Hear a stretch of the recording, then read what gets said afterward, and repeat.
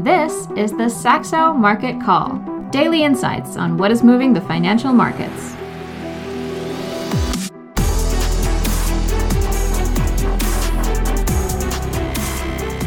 Hello and welcome to the Saxo Market Call. It's Tuesday, 17th of January, 2023, and we have the U.S. markets back online today after the three-day holiday. The S&P future is still pretty much where it was, of course, on the Friday close, up into that 4,000 area. On the cash, it closed just a point south of that on Friday, and we have on slide 2, you can see the future there with those key levels, 200-day moving average, the 4,000 area, and the 61.8% retracement coming in around 4,030. So it just really looks pivotal. This whole scenario around what could potentially drive further upside, which would be a soft landing scenario, continuing to see easing in longer rates, for example, the idea that the Fed's tightening is moderating the economy, but not sufficiently to trigger a recession of sufficient strength to disappoint the rally. And that I think it's really a key few sessions ahead. We have earnings season rolling in, as we've talked about, especially with next week's mega caps. Just some remarkable performance, though, on our Saxo equity theme baskets, as you can see on the month to date there. On the chart there on the right on slide 2, e-commerce up on the order of 19% for the month to date. Energy storage 15%, travel 14%. So these are not, these are obviously performances not pointing to any sort of recession or hard landing. Quite a considerable bounce back in the equity market, and again, very pivotal levels for whether we're going to see a further extension and squeeze higher, or whether we turn back lower. And I think interest rates will have a lot to do with that. And in the meantime, we have the macro event of the week, the potential volatility spark of the week, certainly with the Bank of Japan up in Wednesday's Asian session. We go to slide 3, I put up today just the sterling yen chart. I just want to continue to emphasize this is not just about dollar yen. It is really about the broader yen picture. And in fact, I would propose or think that if we do see considerable further yen volatility, and especially an acceleration relative to what we've seen already, that both the yen and the dollar could prove strong. The dollar somewhat as a safe haven in volatile times. So sterling yen, you see the weekly there. You can see the scale of the potential repricing if we're seeing further convergence of monetary policy. And it's great to have a special guest. Well, it should be a special guest. You should be a regular guest, Charo, our strategist out in Asia. You wrote a piece overnight looking at this upcoming Bank of Japan meeting, and there is so much to talk about and so much potential for them to both tweak a bit more, tweak a lot, or do absolutely nothing. So what's your take on what they might deliver at this meeting? Indeed, John. First of all, thank you for having me on this podcast today. But yeah, as you rightly said, Bank of Japan is actually in a rock and a hard place. Markets are testing their resolve, and there are reasons to believe that we could potentially see another tweak in their yield curve control policy tomorrow. With bond yields testing the new cap that we had in December, the 0.5% cap for the 10-year Japanese government bond yields. We've seen the 10-year bond yields going above that in the last 3 days. We have the CPI, which is continuing to run hot in Japan, even as it cools, elsewhere globally. Tokyo CPI for December has touched record highs of 4%, and PPI is in double digits now, 10.2%. So, in the initial days of CPI gains, Governor Kuroda again discounted it by saying that it's all imported inflation and it's not structural. But we do see now that Japan's inflationary pressures are actually broadening and spreading to the services side since the economy really reopened from its COVID restrictions in November of 2022. And in fact, we also have, some of the companies announcing wage hikes now. We heard from Uniqlo's parent, Fast Retailing, about a 40% wage increase. So, of course, not other companies are going to do wage increases of that level, but there is a broader wage pressure also coming through. It still remains pretty muted compared to global levels, but I think we are beginning to see some signs, and these are reasons why the market is really speculating the Bank of Japan to move again. But again, having said that, Bank of Japan really loves to surprise the markets. We saw that most recently in December as well. With so much speculation building in, will they really go for that move? I think that really is the big question now. And I mean, I think it's obviously the direction seems pretty clear at this point, but what is really uncertain is the timing and when that would happen. So I think it's just a pretty tough choice for them. But even if they do not really do anything at this meeting, with Governor Kuroda set to retire in April, I think there is a lot of event risk still to come in the way for Japanese traders, yen traders, and investors as well. We have nominations due for the new Bank of Japan chief in February. We have spring wage negotiations in March, and the eventual turn of the leadership board in the Bank of Japan in April. So a lot of interesting weeks ahead for Japan. Yes, and I flubbed your chart. You kindly sent a chart that I've somehow managed to not put in the slide deck, but I will put it in the slide deck that listeners can access. I'll put it at the end so we don't confuse our slide deck numbers. You put in showing a chart showing how high the overnight, just to indicate the scale of how the market is anticipating this event risk. The overnight implied volatility for, I believe it was Dalian options, and then the CPI chart. So yes, it's a very elevated, historically, a single sort of almost like a digital outcome the market is pricing this for. And I showed yesterday or in a previous podcast where we are with these with the weekly options, extremely elevated as well.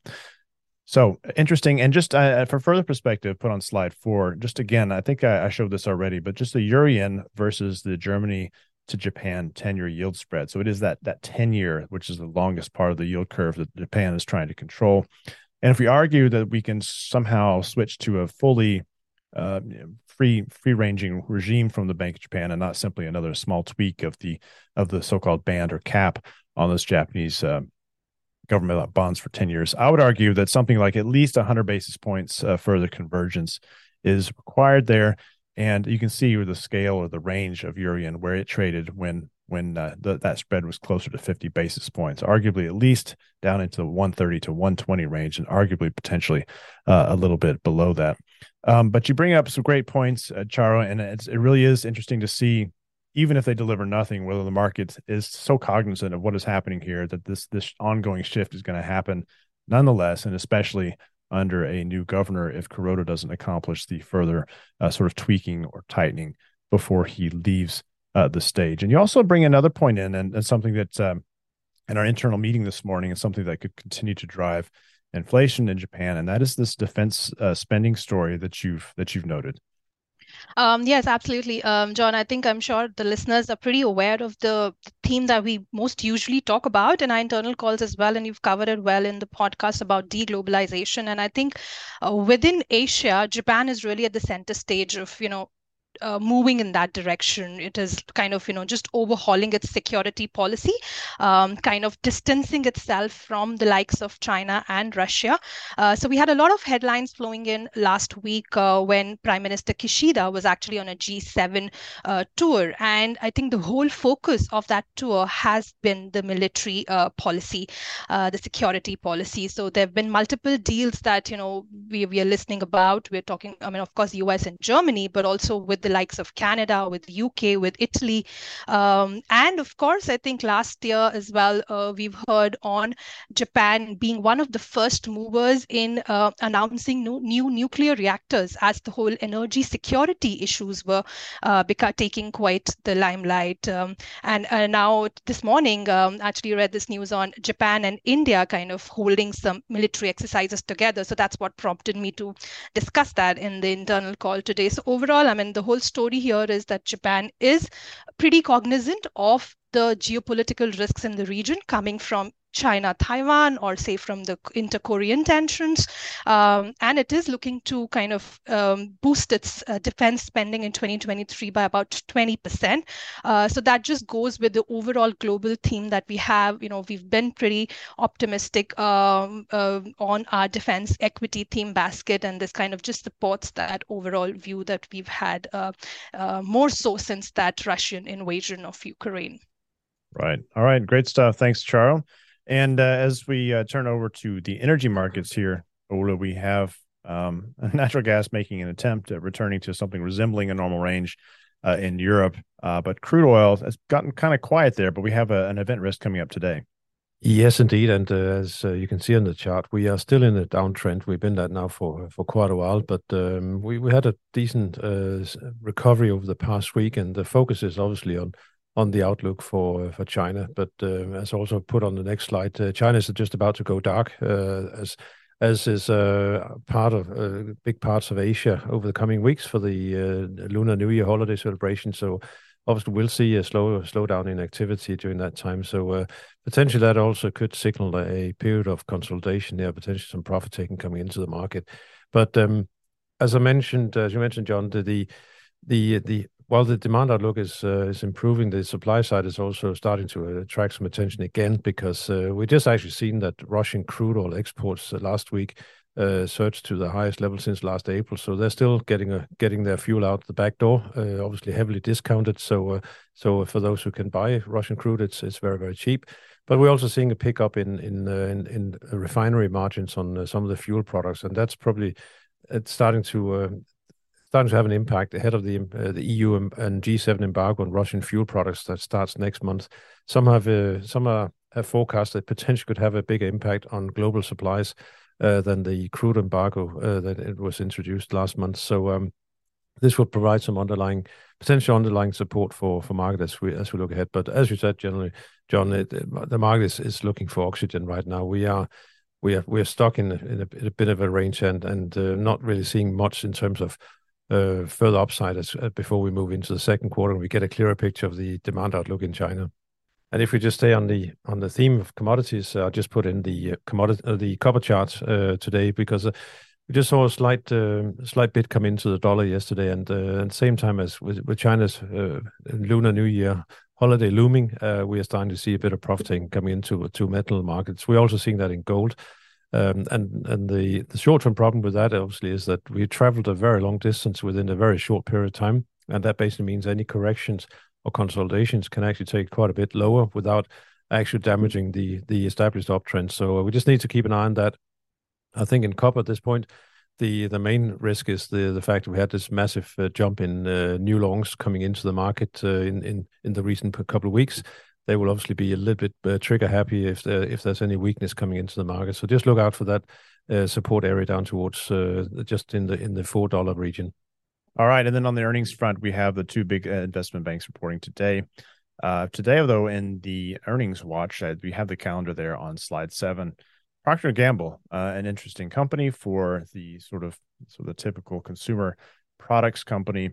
Classically, something that should do fairly well even when times are a little bit thinner, but interesting to see what they're reporting in terms of the consumer on a week where we also get the December retail sales coming in on Wednesday.